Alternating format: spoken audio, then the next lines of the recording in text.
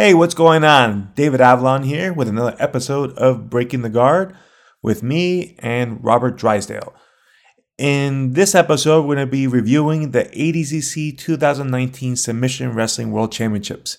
If you don't know about it, this is essentially the Olympics of grappling, and they invite all the best grapplers all over the world, and it happens once every 2 years now, so it's always a big deal.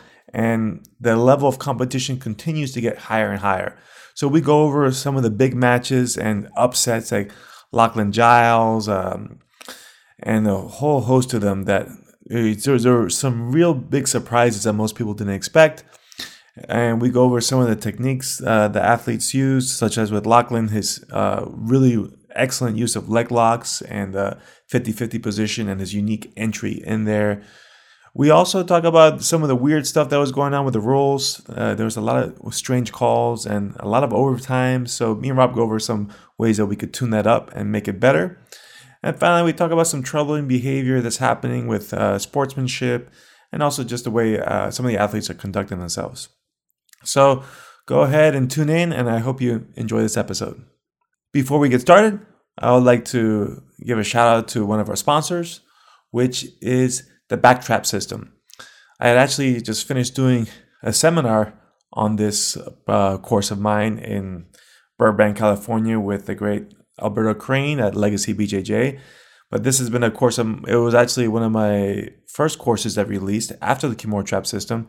Again, not too creative with the naming, but it does describe the position well. Essentially what the Backtrap system is, it's a way of controlling the back without using the hooks. So, in jiu-jitsu, everybody's always getting the back, and then they throw the hooks in, and then go from there. So I'm actually going over more of a wrestling approach of controlling the back without using the hooks. And there's a few reasons why. One of them is in a self-defense situation, the back mount with the hooks is the only position I can really think of that's a dominant position that you can't disengage at will. And what I mean is, normally when you have the back mount and you're looking for the choke, you tend to be flat on your back with the opponent on top of you, and you're behind them.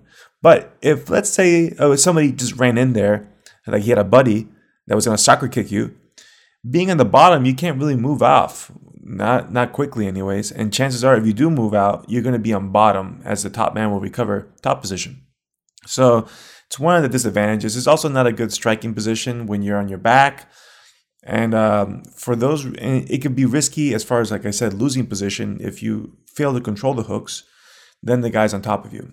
Whereas with the Backtrap system, I'm going to show you how to control the back while staying on top the whole time, being able to disengage and will, throw really good strikes, and also score a lot of good submissions. And you can still do pretty much the same submissions you would do from the back mount: rear naked choke, arm triangles, short chokes, bully chokes, arm bars, reversal omoplatas, lots of cool stuff there. I'm not saying you have to forget about using the back mount with the hooks, not at all. Of course, it has its place, and I show you how to transition to that as well. But this is a good alternative, especially if you're a bigger guy or you're into MMA and you don't want to risk losing the back position. This is the best way of doing it. So you can visit the website backtrapsystem.com, where you can learn more about it, get some free videos, and it's available in both DVD and online streaming formats. So go ahead and visit backtrapsystem.com to learn more.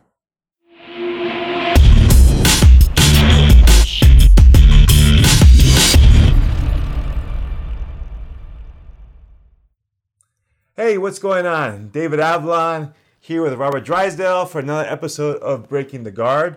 We're fresh off the ADCC 2019 World Championships, and me and Rob haven't had a chance to talk to each other yet, so this will be our first time together. Very genuine assessment. There was no, it was such a rush after. We were planning to do this in California right after the show was over, but it was impossible. Way too much going on. But here we are.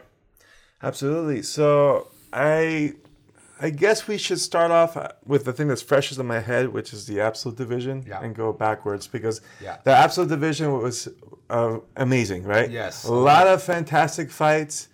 I think the final kind of fizzled out, but I think the opening rounds of action were great. And I think the guy that stood out the most was obviously Lachlan Giles. Yes. Yeah, he's scoring 3 inverted heel hook finishes. Because I think well, regarding Lachlan, just because it's fresh on my mind, I think if you looked at that open right before it started, you would have put him on like the top 3 guys not to win kind of thing. Right. I'm not insulted by that when you looked at the bracket, like with all those names, right? But at the same time, that was his biggest advantage. Yes.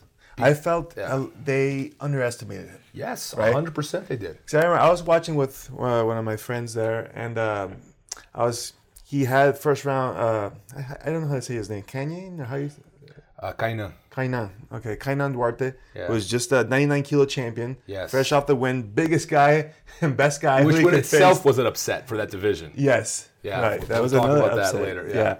But and he's grappling. I'm watching. I'm like, Giles has a very good leg lock game. Yeah. And going against a bigger guy, that's actually an asset in his Yeah. corner because bigger guys have more things to hang on to, bigger Yeah. legs, less flexibility, and slower. Yeah. So like those all help the leg lock, Yeah. right? So I was, and it was just right after I said this, I go, man, wouldn't this be something if he catches him with a heel hook right now? What an upset! Yeah. And then like 10 seconds later, boom, caught him with a heel hook. Yeah.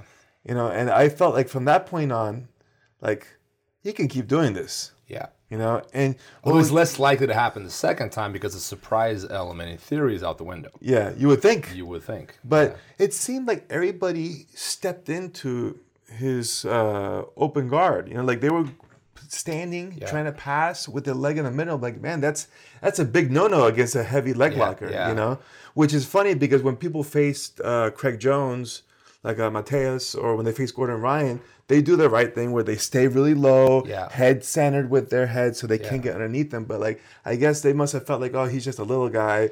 What's he going to do? That was a big part of the equation.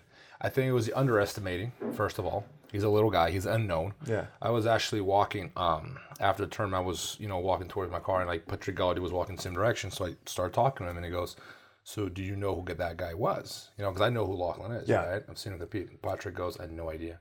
I've never seen him before.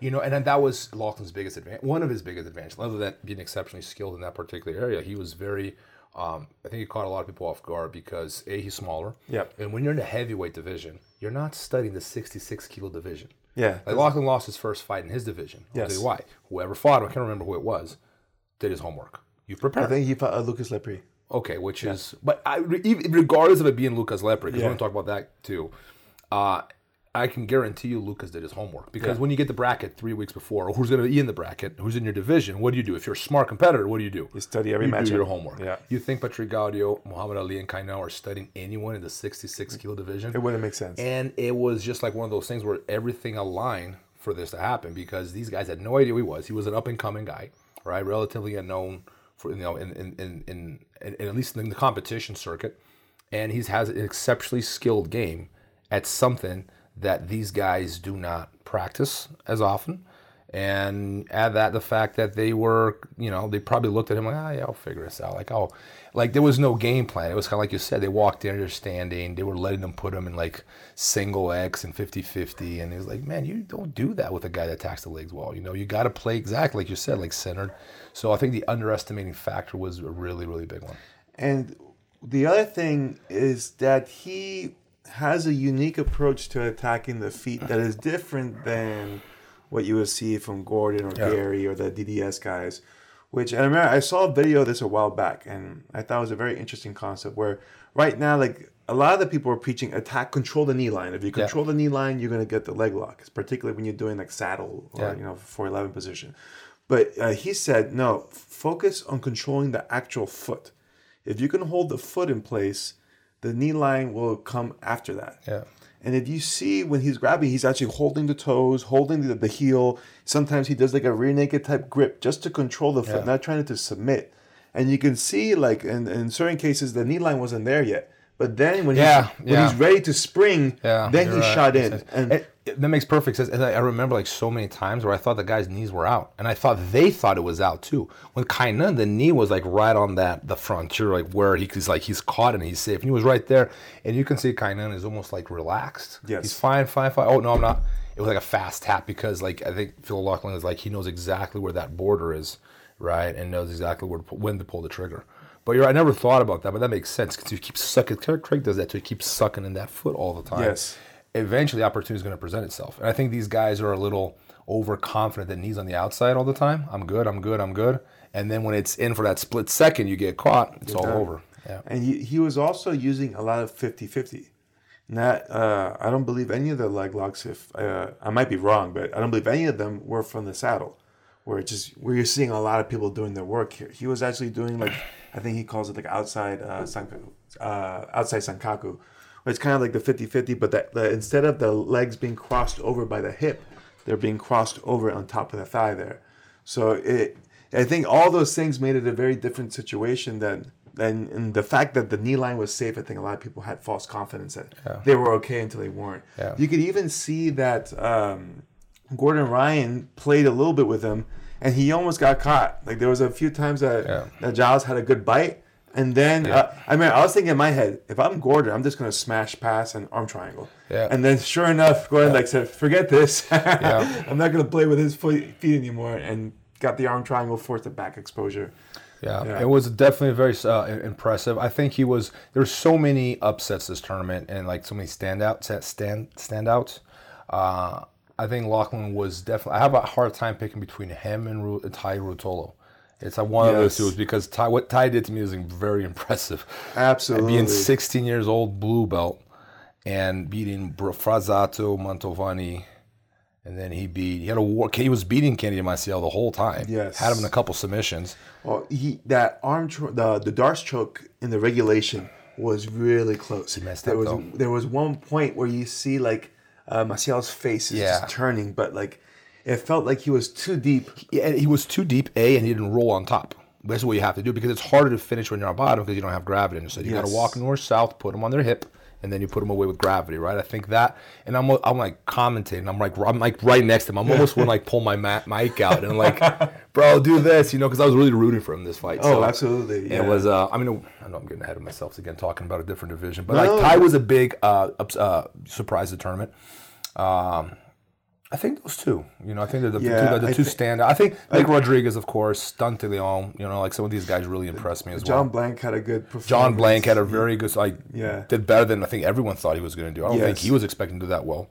Yeah, I remember. I was telling you beforehand, he's a very good submission ability, but he was facing such tough opposition early on. I don't know if and I was surprised he got Rustam with the heel hook because there's I don't know if you've seen that video of Rustam. He gets caught in an early naga in a calf slicer that was disgusting. Mike, you feel like you're gonna throw up watching it, and he just eats it like nothing. So in my mind, I'm like, oh, this guy is untappable on the legs. I see him caught, but man, he got him with a nice inside heel hook, and I was like, oh, everybody can be caught. It's just a reminder. I always tell people, everybody's human. And I think I just posted this today. Yeah, everybody's human. There's nobody that's superhuman that you can't tap. No, absolutely. And Rustam's he definitely is a hard guy to tap. But I think. Your joints are all different. Just because you're flexible in the elbow doesn't mean you're flexible in your heels, right? So, yes, he's maybe really tough with the calf slicer. It really wasn't, feeling the calf or the knee. But the heel hook is just one of those, man. It's such a short lever. Especially the inside heel hook. Yeah, you can't very play around with that. Very fast. What else? So going back to the Open, what else stood out? I thought Gordon had an easier route than Buchecha overall. Gordon had a very easy route, but not on fault of his own. It just happened that way. Because, first of all, nobody expected Lachlan to just did what he did. Do what he did. And, most people would have saw that. So, Kanyan would have been the guy he would have faced again, right? Or he never faced him, so it would have been him. But then, Lachlan won that, and then he won the next one against Patrick Gaudio, right? Which another one, which you think that would have not happened. Gaudio almost beat Gordon in the Nogi Worlds. Yeah. He was very close to beating him. So he was like a guy that could have potentially, given Gordon a run for his money. And then on the other side, he had Najimy, which that flying heel hook that Gordon did, I think we had some really nice submissions, but I think that one took the cake. That was probably the best submission of the whole tournament. Very well executed, perfect timing, perfect technique. He didn't even have to rip it, it was already set. And I'm a big Najimy fan. But I always said, I remember commenting for ACB with Brawl, and it was always very surprising and interesting that Edwin would walk in with a tall stance. Yes, and he's so confident in his counters and in his scrambling ability, and that's where the best of Edwin comes out is when he's really tall and countering, right? But it's very unusual. But again, this is ADCC, and I don't think And Gary being a specialist attacking the legs, it's kind of a scary thing to do to keep your legs so exposed, you know. But as soon as he got that clinch with Edwin, he just jumped. It was beautiful, man. Yeah. It was like a flying scissor, I think it was. Yeah, right? yeah, just leg scissors right into an inside heel. Beautiful. The timing, like it was just like they were drilling, man. Like it was flawless. Yeah, and you could tell it just totally caught Edwin off guard because he didn't even have a chance to do anything. It was just like set right from the get-go. Like, it was the fastest submission, or one of the fastest at least. I would have to believe it was the 10, fastest. 15 seconds, it felt like to me. So that was really impressive. So that really favored Gordon. Regardless of the match being real or not, there's been a lot of talk about that match being real. You know, like you and you contrast the other side of the bracket, Buchecha and Muhammad Ali. That's a clash of time. That's a full-on wrestling match. You see those two, they're gonna go this like that's gonna wear you out because both of them have very similar styles. And Ali, he had to go against Tim Spriggs, and you can tell that was a war too. That was a war too, and like tactical errors. And I want to talk about that later on, but like Tim made some tactical errors that cost him the match because he lost on a minus point because he went for a takedown and he pulled too soon. Yeah.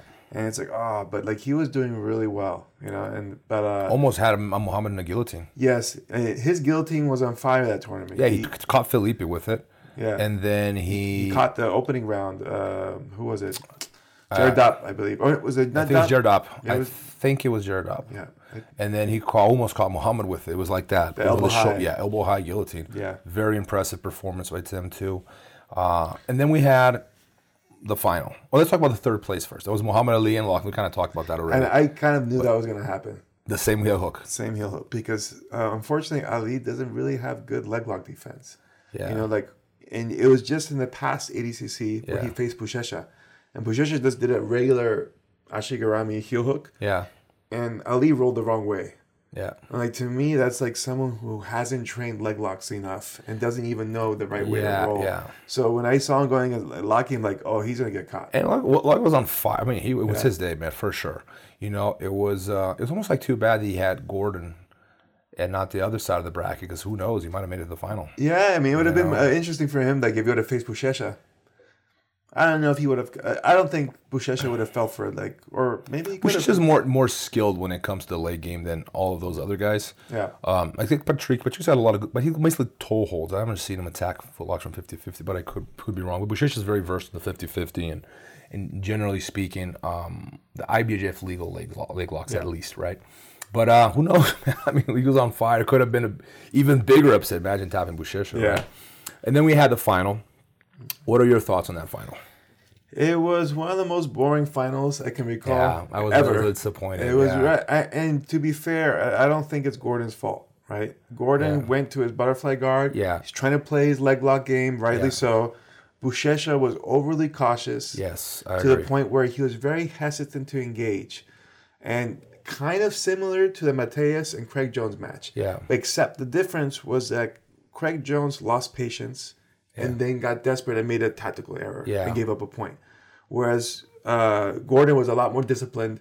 Yeah. And he's like, I know I'm pushing the action. They're going to eventually give him a stalling point. Yeah. I just got to keep doing what I'm doing. Yeah. And sure enough, Buchecha got the stalling point and he won by that. But like, such a lame. I was expecting more aggression on. I think Gordon definitely was trying more, but even he could have been more aggressive. I felt like I think they were both overly cautious.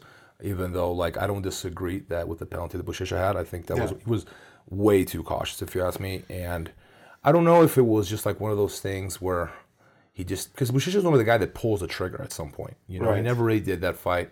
I would say in general, though, Buchecha looked very off. Yeah, you know, the whole tournament he wasn't. Here's what I own. I could be wrong, Dave. The guy's won so much. You see what I'm saying? Yeah. Like, think about that. Like, he's got 13 black belt world titles. Was it 12? 12 or 13. Like, that's a record. You know, so would an ADCC open weight class change his life? What is it going to do for him? In reality, it's a missing title, but I'm just saying that there's a distinction as far as motivation. Correct. Yeah. Gordon just got. I mean, he's fairly much younger than Buchecha. He's like fairly younger to the scene. He feels that he has a lot more to prove. No, he's hungrier for it for sure. He's definitely hungry. Yeah, exactly. That's what I wanted to say. Yeah, because Buchecha the whole tournament looked very lackluster compared to like other events where I've seen him where he just On fire. Yeah, he goes on fire. Like he just barely got by Braga Neto, like barely, you know. And other matches too, it's just like he did just enough just to win, right? Yeah, and kind of, yeah. Yeah, he didn't destroy anybody. You know what I mean? Not that I can recall. He didn't like obliterate anybody. No, he just barely squeaked by each guy. You know? I agree. And whereas Gordon, if you he pretty much blew everybody apart except two people. Lucas, which he had a tough match with, but he won with a back take. And then of course with Buchecha, but it was just a non-engagement issue. Yeah. Although there's a situation I want to watch again, because one time Buchecha had a headlock and Gordon set. And in my head, that's 2 points because you never shot in, because you have a single or a double. After 3 seconds, you sit. That's nothing. But from a front headlock, I'm not sure what the rules say, because he sat from the front headlock. And that's another thing I want to talk about at some point here, Dave, is the rules. They kept the gray. There's not only is there a lot of gray area, it's like the judges kind of kept that gray area. We're in charge of this gray area, and we'll decide on the spot what is and what isn't. And the criteria is like far less clear to me now than it was before this ADCC, because I'm not sure what the criteria are. I think they need to spend some time figuring out rules and a bigger rule book to make it very clear and definite to competitors what's acceptable and what's not. Yeah, actually, it's funny. I was chatting with Vinny Magales, and because he had a similar situation where they given his opponent 2 points when he thought it was going to be 0 because he had pulled in a certain way, and then he showed me the contrast with the situation with Buchecha, where you can look at it. It doesn't look like it was a 3-second hold. Because from my understanding, it doesn't matter who does it. If you go turtle 3 seconds, regardless of how you got there, and then you pull, then it doesn't count. So, but like the timing on the clip I saw did not appear to be 3 seconds. It appeared to be like a second. And then, for Vinny. For Gordon, right? So that he was saying, you see, they did this, but then in my match, when he had a 3-second hold, and then they still penalized him, and he was the one who pulled because he shot, and then 3 seconds and then pulled guard, and they gave the opponent 2. Yeah. So he's like, if anything, it should have been a -1 if it was something. Yeah. But it should have been 0 because it was a 3 seconds. So like you're saying, the ambiguity, and like you said, the gray area is a perfect way. Nothing's black and white in those type of weird rules. So it's like maybe this guy thinks is one way, this other guy thinks is the other way. Clear. So it's like I just like when Vinny was saying, I just want consistency. I just want to know every time this situation happens, like. It's not a coin toss where it's always 50-50. Like, I should be 100%. I know if I do this, I'm going to get points or not get points. Or so you know how to prepare. You know, you make the right decision. Like, you can't, like, I wonder what's going to happen. You want to know what's going to happen when you go, like, left or right. And, you know, there was definitely, with the front headlock thing, even if it is 3 seconds, I'm pretty sure you can't sit because that's not a near takedown. You have to be going for a takedown and then you can sit. He was in the headlock. No, it could be a defensive action as well, right? Are you sure? Yeah. So if you double leg me, take me down, and I go on my 4s, 3 seconds, roll the guard, nothing. Yeah. That's why it's so hard to score.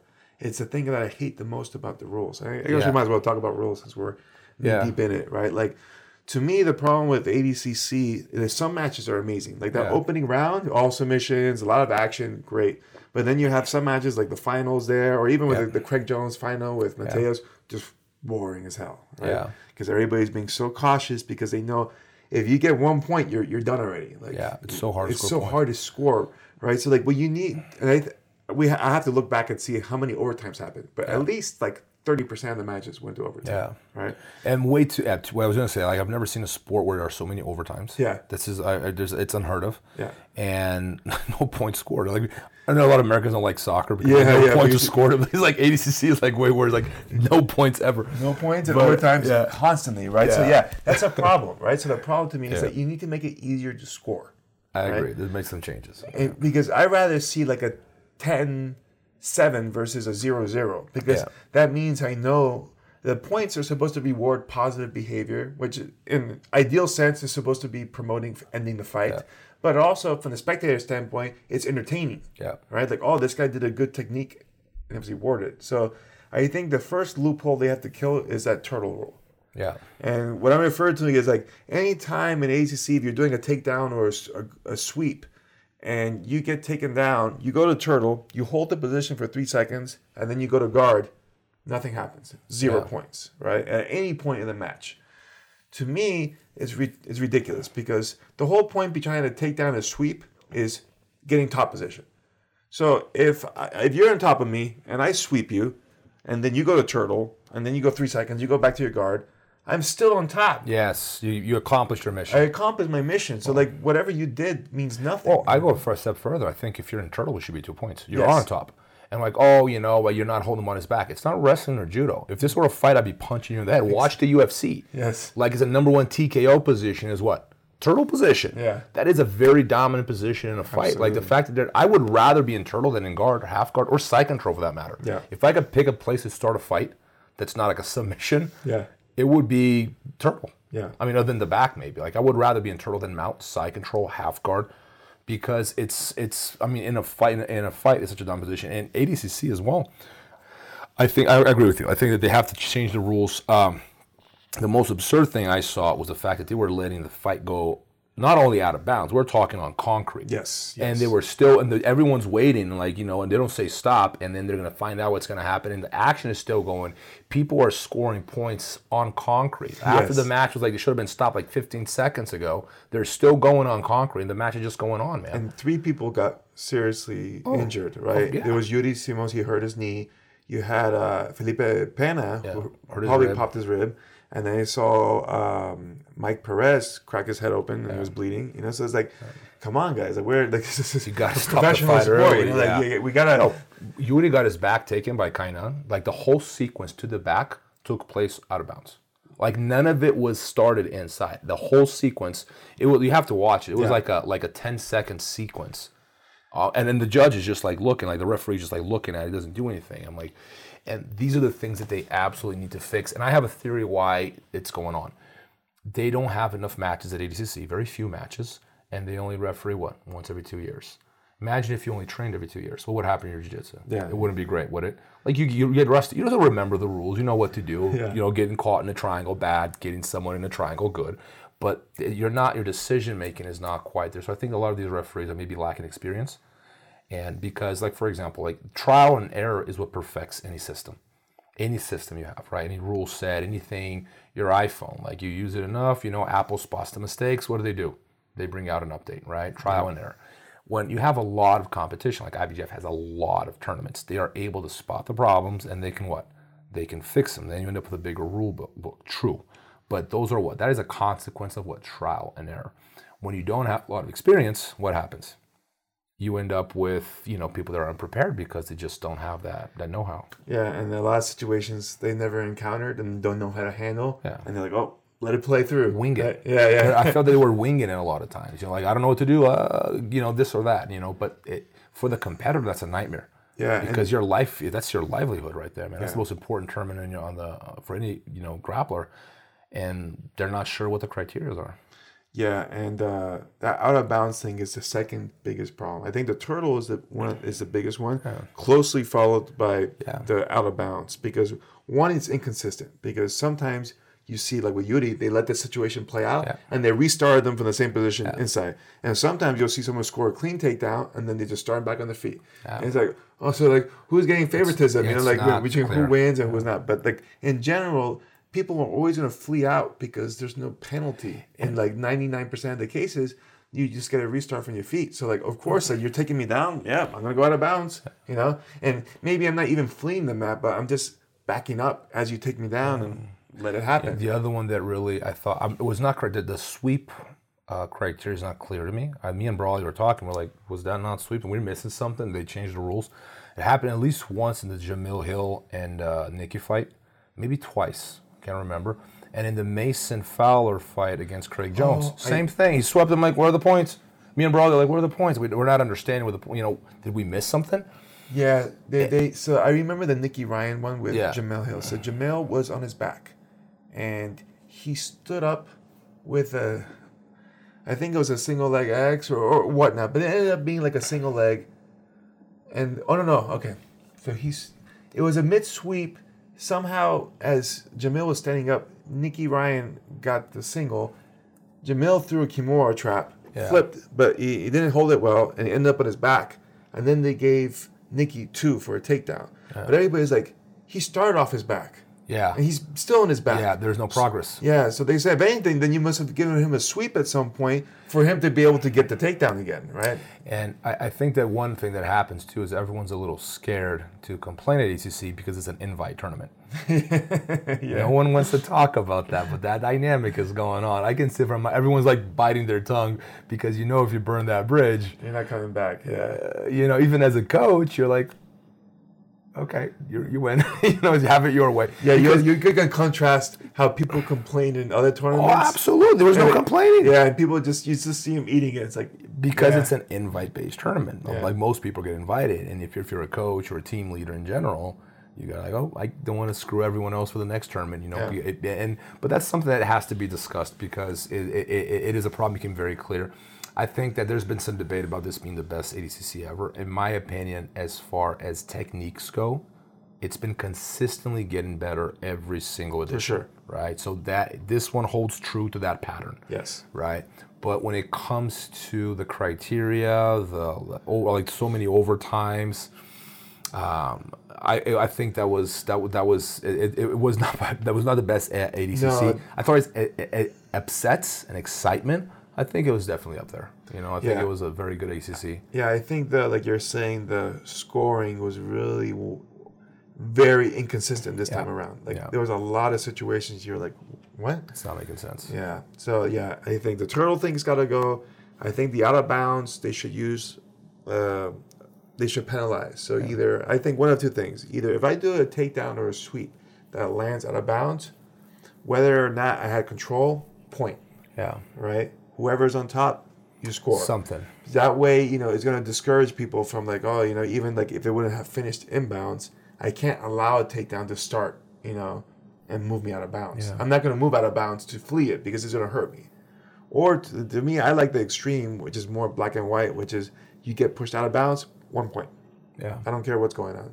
You land a body part out of bounds because then it's going to force people to stay in the middle. Yeah. And then, when people stay in the middle and they're pushing into each other, it's going to be a lot easier to score takedowns. We should at some point maybe like sit down and discuss some of these, like write down some suggestions and maybe send it to some of the refs. I've had this written out for years because I ran a grappling tournament. My brother and I in Florida, like we called it International Grappling Championship. It was back like in 2004, and we used this rule set.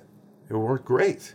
I don't think we had maybe like a handful of overtimes and hundreds of matches. Because the other thing I was going to say. A third thing is that people don't like pulling guard, and then you see all these weird ways of people trying to shoot, hold 3 seconds, and pull because they don't want the minus point, and then you're going to lose. The way we did it, you pull guard, you lose a point. Yeah. If I stand up, I get a point, right? Because I neutralized, right? Like, what did I do? I pulled guard, which I'm conceding top position. Yeah. It's an inferior position. So, you penalize yourself. But if I'm able to escape and get back to my feet, I like that. You force the other guy to hold him down too. Yes, and then but it also works in another way. You take me down, you get 2. I escape, I get 1. Wow, you couldn't control me. I was able to get up, and I had to use technique to stand up. Yes, it rewards the action. I like that because it prepares you for a real fight too. Yes, exactly. What happens in MMA? You get down, you get back up. I like that. So that's smart. I like that. Makes a lot of sense. And it also gives the guy on bottom a chance to score now, like just by standing up. Otherwise, some people just concede and they just sit there and do nothing, and it gets a little boring. So those are I think most people agree on some of these aspects of ADCC. The other one was it was a very contentious ADCC in the sense where there was a clear rift between the crowd and amongst the competitors, and I consider it a cultural shock, Dave. It's not just a matter of technique or I'm rooting for my team, you're rooting for yours. They're very different approaches to sport, right? There is been a lot of trash talk from promoters, from competitors, from coaches, and that is unusual in the culture, right? Yeah. It's something that's been on the rise for some time, but this event, it was like the culmination of that sort of behavior. Like we literally had Gordon flipping off the crowd after he won this fight, which to me is like, I can't imagine that happening in the Olympics, because we're calling ADCC the Olympics of grappling. I cannot imagine that happening. Or in a judo tournament. Can you imagine that in a judo tournament? Or even collegiate wrestling? I don't know. Did that happen? No, it doesn't. that would be big news if somebody did that. Like, you imagine like Jordan Burroughs and like. I can't imagine Jordan Burroughs doing that after winning an Olympic gold medal, like flipping off the crowd. Like I just don't see that happening. And then and the crazy part is like when you criticize these people, they call you a hater because you don't want to applaud their narcissism. It's like you're acting like you're at odds with everything the sport represents, which is respect, right? Yeah. And humility, and then whoever criticizes that is a hater, which is a strange dynamic to me. Like, you're the one who's hating the crowd for not liking your, childish behavior. Yeah, similarly, you had another form of this, which was like Cyborg when he lost. Yeah. He started throwing a temper tantrum, Yeah. and then he actually just bowed out of the tournament out of protest because he got upset. And this is kind of, I think it was obviously because he was facing the same team because there's some rivalry between him and the Gordon DDS guys. Yeah. So like I think to lose to one of their guys again, and then again that was close 0-0 ref decision type thing. I don't think Cyborg got ripped off. I think it was close enough. It could have gone either way. If I were the judge, I would have given it to Cyborg because it was a submission. I think I always valued submission more than position in terms of reward. Personally, right. It makes more sense to me, right? But I don't feel he got ripped off. But anyway, I agree. I think that anytime you don't accept defeat for what it is, you don't blame the ref. I mean, even when I've many times I disagreed with refs. Oh yeah. But I think that a matter of the cultural shock I'm really talking about, Dave, is like I like the Japanese style. I like that. Yeah. Like the bow, respect your elders, respect the people who taught you, the people who came before you. You don't use that, when you're representing the sport, you don't use foul language. You avoid it at least, Yeah. And if we've swung all the way towards pro wrestling, it's like it's so close to pro wrestling now. I don't even recognize the sport. And you can see, because it's more of a Western tradition. Like, the West comes from boxing. Pro wrestling is huge in the West. Japan too, but I think they take it differently there. Like they don't, it hasn't gone over to the martial arts, the real combat sports. Like it doesn't transfer over, right?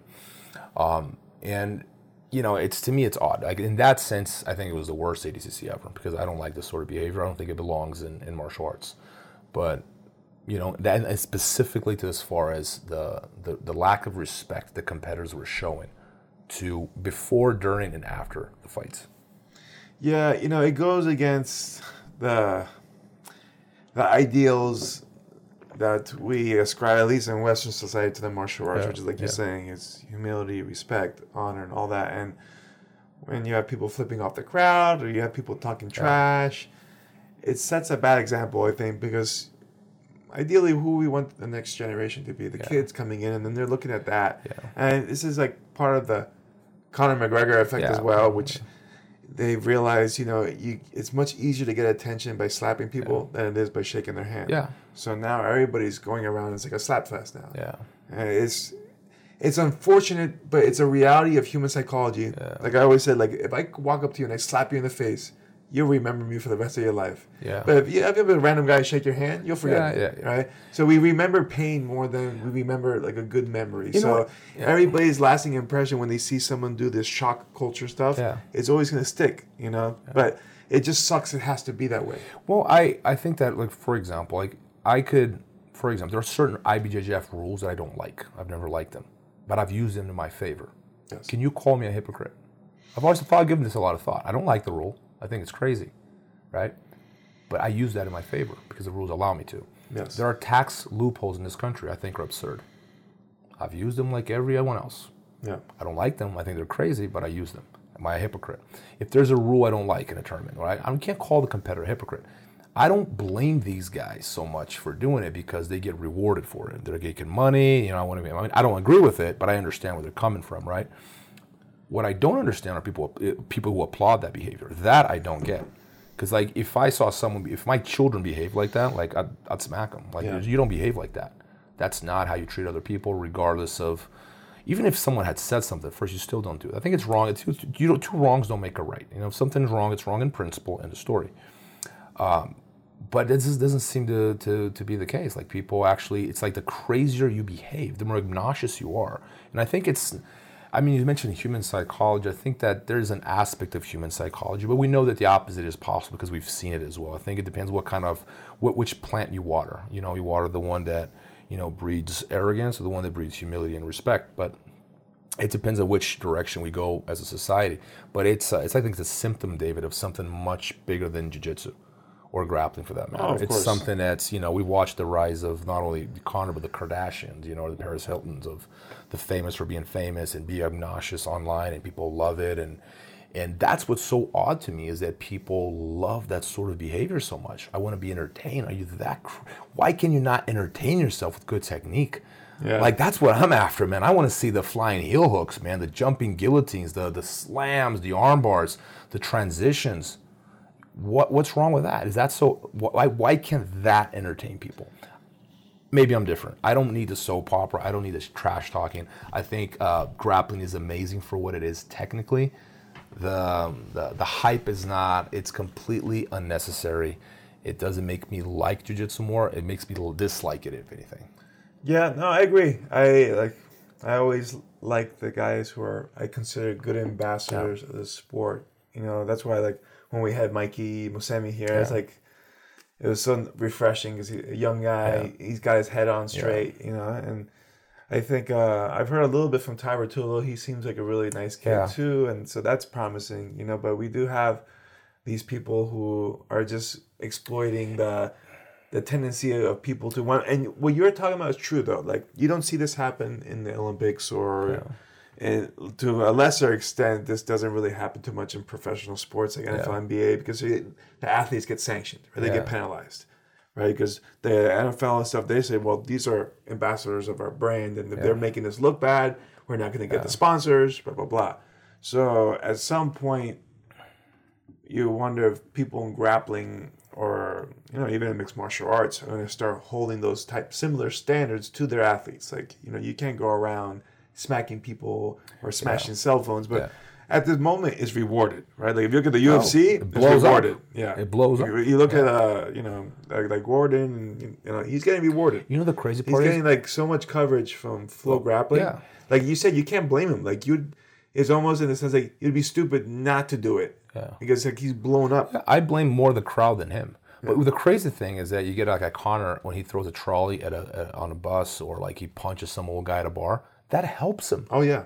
That's insane to me that something like that actually helps him. I think he does this shit on purpose. Oh, no, yeah. He breaks someone's phone because it actually makes him more money. So it's like we're living in this crazy time. And I will not give in. I think it is an expression of human nature. It is not the only expression of human nature. We have seen better. But we're living at a time where the crazier you are, the more disrespectful, the more arrogant, the more obnoxious, and the more ignorant you are, the better. Like, people are applauding idiots. Like, let's like every person who acts like a total idiot gets put on a pedestal. And the people who act respectfully, like, I know I'd follow Augusto Mendes Tanquinho for many, many years.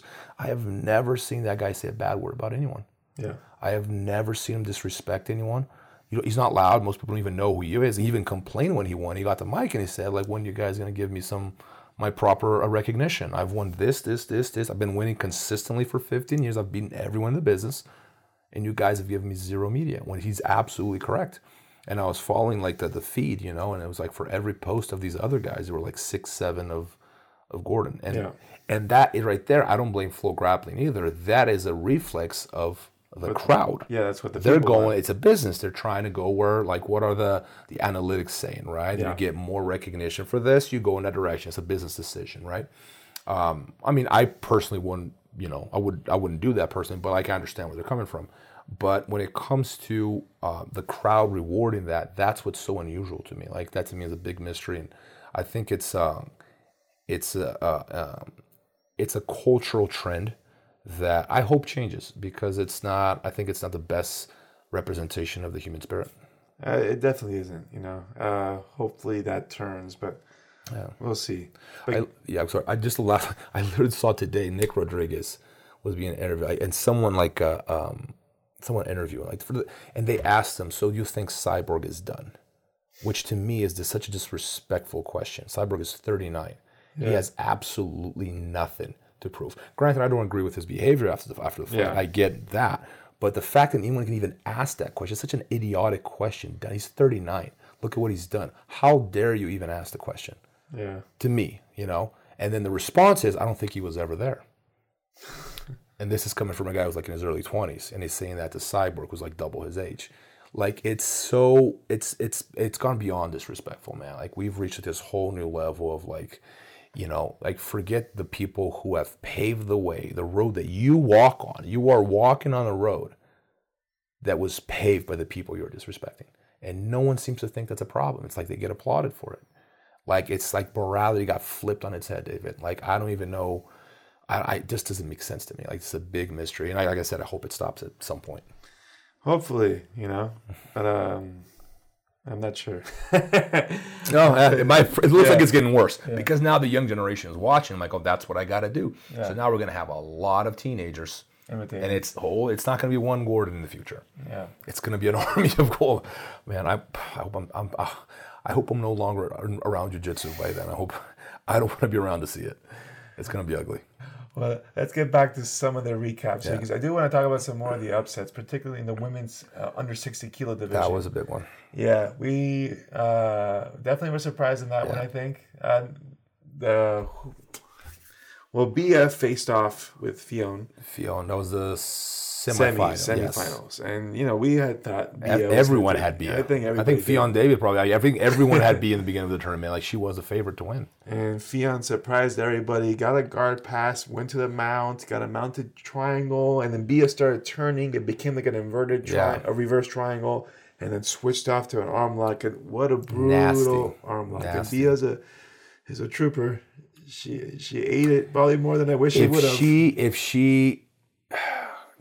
she tapped, it's because there was no way for her. I think she like hung in there way longer than she should have. Yeah, I'm hoping she dislocated her elbow and torn everything. It looked like because it moved. It was such a big jump. I think it was a dislocation, which is actually better. It is better than tearing out or breaking a bone or something like that. But yeah, it was a brutal armbar. And then you had the twist on the other end.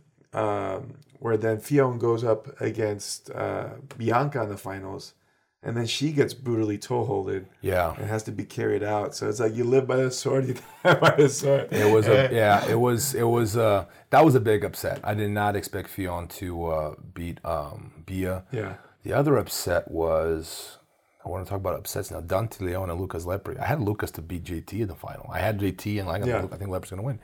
Man, Dante. It's very impressive, man. That's a huge win. Yeah, big feather in his cap right there. And I think it's one of those things. It's kind of, I feel bad for Lever because he's won so much already. But ADCC is the one thing that keeps escaping him, man. Like, he's so close. He's lost 2 finals, and now he lost an up-and-coming guy. Huge win for Dante. I had that was the biggest upset determined up to that point. And then afterwards, there were so many. Like, I don't even know which one is the biggest upset at this point. Yeah, it's hard to cover them all, you know. But yeah, that was an interesting matchup. JT did really well. He beat Wagner. He went to the finals. Like, he fought perfectly. Yeah. Made no tactical mistakes. And he beat Gordon in the semis, right? I think. Not Gordon, no, I'm sorry. Gary. Yeah, Gary the semis. Huge win. Yeah, with a back take, I believe. That was the best Gary I've ever seen, by the way. Gary looked phenomenal. Yeah, it was like because like he's been doing MMA, so I'm thinking his submission game may be less sharp because he's gonna be working his hands, so and so, cage wrestling, whatever. Best Gary I've ever seen. Yeah, he looked great. I thought the same thing. I thought, well, he's focused on MMA. He was like a kind of a last minute replacement type deal, filling in for somebody, or not last minute, but he wasn't in there the whole time. Yeah. So I'm like, he's probably just doing this to have fun because he's a funny guy, you know what I mean? And he had the best outfit there. That was a pretty funny outfit. He had the Uncle Sam. Yeah, I don't even know what that is. He's the one guy that I like his sense of humor because he's very self-depreciating, I think. You know what I mean? Like, he makes himself look like a clown, Like, but it worked out for him. But his wrestling was on point. Like, his match wrestling was on point. With Renato Canuti, he was throwing throw-bys and shucks all over the place. Like, really good wrestling. So that's why it was even more impressive. JT just, again, was able to put it on him. Like, JT, 2-time ADCC champion. Amazing performance. Very impressed with JT. Especially because he's not living in San Diego anymore. He got his own gym, which has responsibilities. That means he's got more things to do, man. Like, and less time to train and focus on himself. So very impressive. But he carried the vibe of being a champion.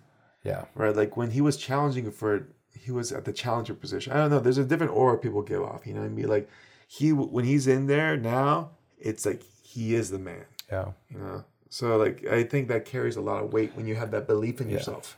So and it showed because he played an excellent game. And he was consistent throughout the whole event. Yes, that's consistently good, well-rounded. And I remember when he was fighting Wagner, Wagner was really trying to get into his head, get him emotional. Like, because that's what Wagner has. Like, if I upset you, now you act emotionally, you make more mistakes, right? He was stoic the whole time. He kept his cool. Like, his expression didn't change. It was just like, I got a mission, and I'm focused on the mission. So, very impressive performance by JT. Who else? I'm trying to think. We had... Spoke of Thai. The women's division, Gabby winning, the over 60 kilos. Yeah. No surprises there. No surprises there. She's a 4-time ADCC champion now. Again, like, who's going to stop her? So, and it was, tough one. Oh, that girl, Karina Sanchi, did really good. She beat Nacheli de Jesus, which I did not expect. It was a good win. But overall, man, I think technically, like I said, which is really what I'm looking at. Yeah. Like, I don't like the other things I talked about, like the disrespect. You know, I think the reffing was pretty bad, the judging and the reffing. But what I'm really after, my favorite thing about the sport has always been the display of techniques, and in that regard, I think that jiu-jitsu has still been proven, man. Like, I think Lachlan is the king of heel hooks, not anyone. Like the stuff he was doing was on a different level, man. It was very, very, the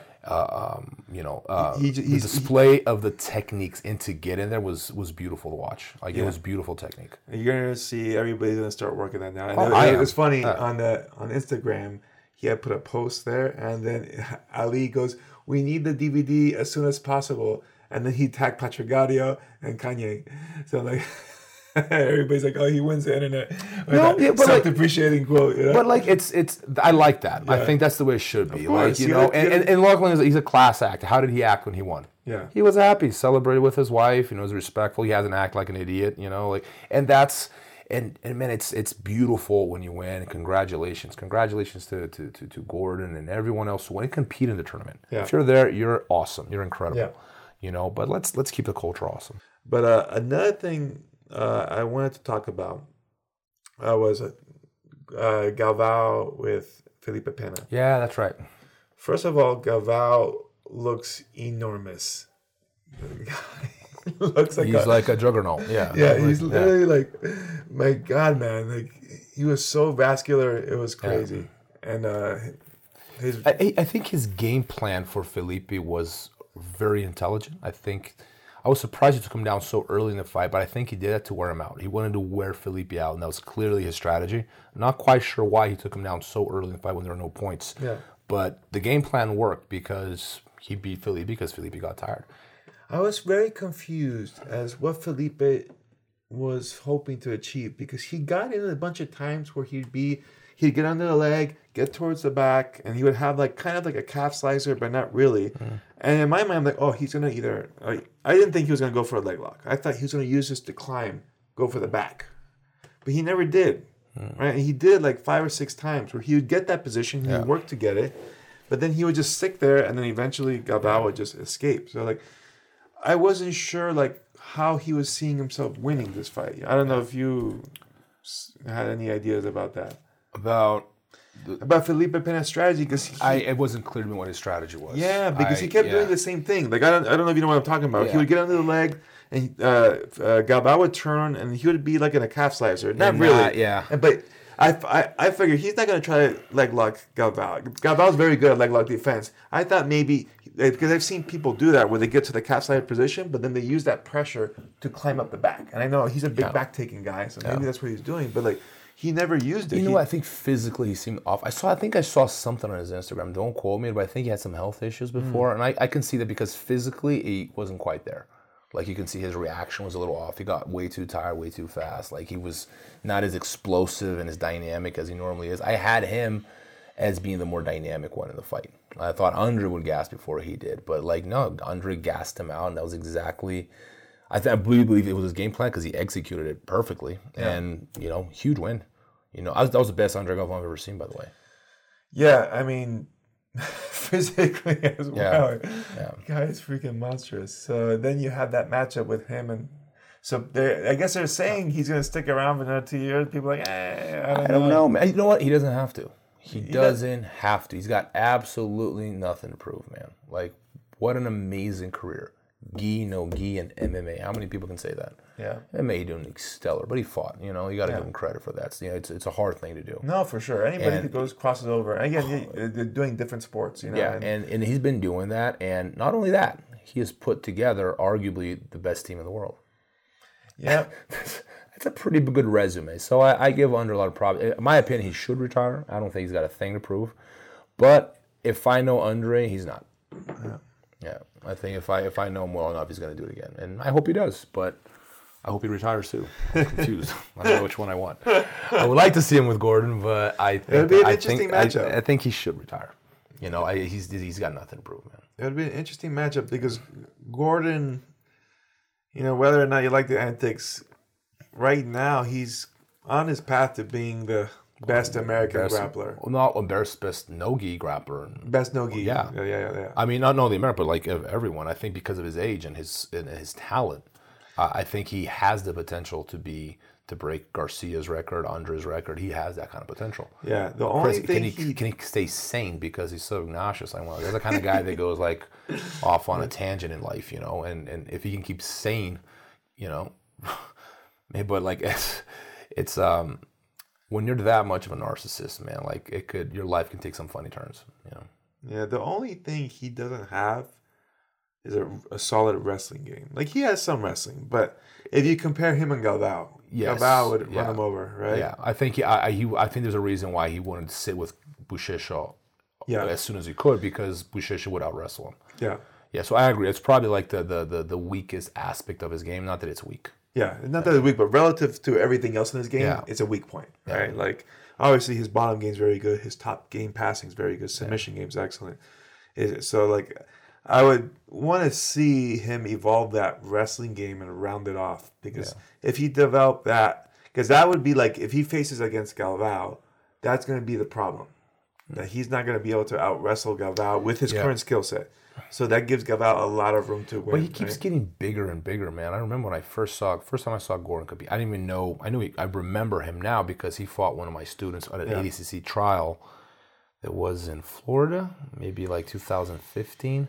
He fought Kyle Griffin. Kyle almost beat him. Kyle actually had him. He was winning until he made like some dumb mistake and Gordon got his back. But he was doing really well. And that was the first time. He was like a skinny kid, man. So he's been gaining weight. So by the time he fights Andre in 2 years, he's probably going to be, I don't know. But at the same token, Galvao's been getting bigger too. Andre's like this short. He's like always going to be a lot smaller. Like, I've always been like, I remember when I first met him, he was a featherweight, but he was like, 16 years old, but he's like good foot shorter. Yeah, he's not tall. He's not tall. But man, but his back is just enormous. He's fucking massive. Man. Yeah. So I don't think there would be a good, at least strength disparity. I don't think there would be any. I don't know, man. I'm like the concept of strength. I mean, it's so little to do with actual size. Some of the strongest people I ever met were like skinny. They did not like Garcia's stupid strong. He doesn't look it.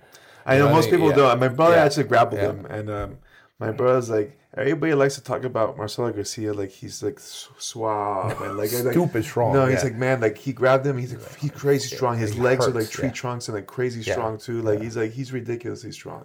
He just doesn't look. And I don't correlate size and strength like people. I think for bodybuilding, for powerlifting, that's true. But when it comes to grappling, some of the strongest people I've ever met didn't look strong at all. They were like skinny and completely. So I think there's something there, but it's not there's a lot more going on when it comes to grappling strength and size. Yeah, no, I've seen that all my life because I've never been muscly. Like my arms never get big or anything like that. But I remember I'd be wrestling and I'd see guys with like freaking giant arms, but then I'd throw them around. Like they felt like hollow almost, you know what I mean? So yeah, I agree with you there. The looks can be deceiving, but I think in cases like guys like Galvao or like Gordon, I don't think they're deceiving. I think they're I think they're quite strong. I mean, but it has to do with like the preparation, all these aspects, right? Not the size itself. Yeah.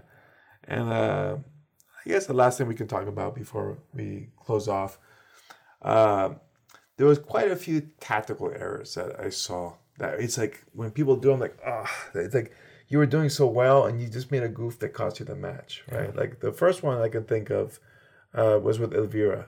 remember I had picked her to win, and she Yeah. was facing Bianca. They were tied, and they went to overtime. And the overtime, Ariel pulls guard immediately, gets a -1. Yeah. I was like, oh no, why did you do that? She stood up and then pulled guard again and got another -1. Yeah. I'm like, somebody stop, please. Yeah. You just tanked No, you know, yourself. that's Paul Lumiel does that every Yeah. single time. He's fully aware of it, but it's just like, I'd rather take a -1 than have to wrestle. And at some point, I think he did try to wrestle someone there. Who was it? Can't remember. But it's just like his wrestling is just so not there, you know. But we don't have that skill. Like, you just rather give away the point, or is it just like they're forgetting about the rules? Maybe. No, because like she can wrestle. Because then like she got up and she started wrestling with us. Bianca was holding her own, but she ended up losing by those minus points. And then similar thing happened to Craig Jones, where he got impatient because Mateus was Playing safe. he was aggressively stalling, right? Yeah. Like he's shoving Yeah. him, but like not entering the guard. And at some point, Craig stood up, shot, pulled, and he did it too quickly. Yeah. Got a minus point. Tactical mistakes were. But a big that's one. another one where the judging was kind of inconsistent because he actually shot in and then pulled. Yeah. So that should have been a -1, but they actually gave it a 2. Yeah. And then Mateus was actually given a minus point. Yeah. So it would have been a tied match at some point, you know. So I don't know, but like, yeah, I feel like competitors, you have to be really patient. You have to have faith in your game. Well, plan. there's no when the criteria is unclear, it's hard to be tactical too. That's true. the other thing. Like, I've been like situations where I'm like, I'm not sure what the ref's gonna do, so I'm like, I don't know what to do. Not because I don't know what's best for me, it's because I don't know what his criteria are. Yeah. You know, and if you don't know the criteria, it's very difficult to make an instructed decision. Yeah. So I mean, I would hope for the. I don't think it's likely, but I would hope they would listen, right? Yeah. Like, but you know, I don't think that's gonna happen. I think they're pretty set in how they want to run it for whatever reason. It's a very like it's a weird dynamic because it's, you know, like they seem to be just like improvising a lot of times to me. Like, they don't quite know what to do, so they like do that, you know, and not a lot of thought goes behind a lot of the things that they're doing. I don't think, you know, and the experience is definitely not there. Yeah. But overall, like you said, technique looked very good. I had a couple of gripes with some people using Kimura traps because they didn't execute proper technique. Yeah. I saw Jamel Hill when he went against Nikki. He committed a similar error that Wagner did, which actually cost Wagner the match with JT because he went for the Kimura, fell off, snuck out the back, and then in the scramble, JT got his back, right? And it's something I see a lot where it's the similar error that in the UFC Rose Namajunas made that ended up getting her spiked in her head against Andrade, which they're not using the leg hook, number one. Yeah. And what I tell people, it's a sumigaesh, Yeah. right? But you're using a kimura grip instead of grabbing the back. So that leg hook in the inner thigh, super important because I need to throw you. Yeah. Right? And what's happening, they're just falling down and expecting like a guard pull. Yeah. And then that's going to throw you over. Yeah. You got a solid base and you know it's coming. You're going to sit. Yeah. And then I'm just going to land in front of you. Right? And now it relies on my kimura leverage, which is the second thing. They're falling without having enough shoulder pressure. So they have the grip, but like, you know, like when I talk about doing the kimura, I'm always driving behind the shoulder to double them over. And they're not doing that. So they're falling and the guy's is looking at them. And now you got a minus point or you're going to scramble and expose your back. So, yeah, I was let down by a few of the people that used it. It's like you need to clean up the technique a little bit so that you don't have those type of things. Because whenever you're doing techniques like that, you have to have perfect technique there. Because ending up on your back in this situation, it costs you the match. So, David, when it comes to our predictions, I was wrong about almost everything. I was wrong about a lot. And we were but the one thing I was correct about, and this is a prediction I've been calling for a long, long time, is wrestling was the decisive factor. Yes. I think leg locks played a bigger role than I anticipated because of Lachlan. If you took out the Lachlan factor, then nothing. it would have been. I would have been absolutely correct about that one too. Yeah. It was blown out of proportion. Like Lachlan, you know, like it was still below wrestling when the rankings of deciding factor. But it was like Lachlan proved like, okay, there's even more than I thought there was to this, you know, because I knew it's a huge world. unexplored in many ways, but it's even more unexplored than I originally thought. So, homework. Yeah, so like you said, the leg locks before Lockie, there was maybe I think 3 heel hooks. John Blank had one. I think Craig Jones had one. Yeah. I think someone else had one, but that was about it.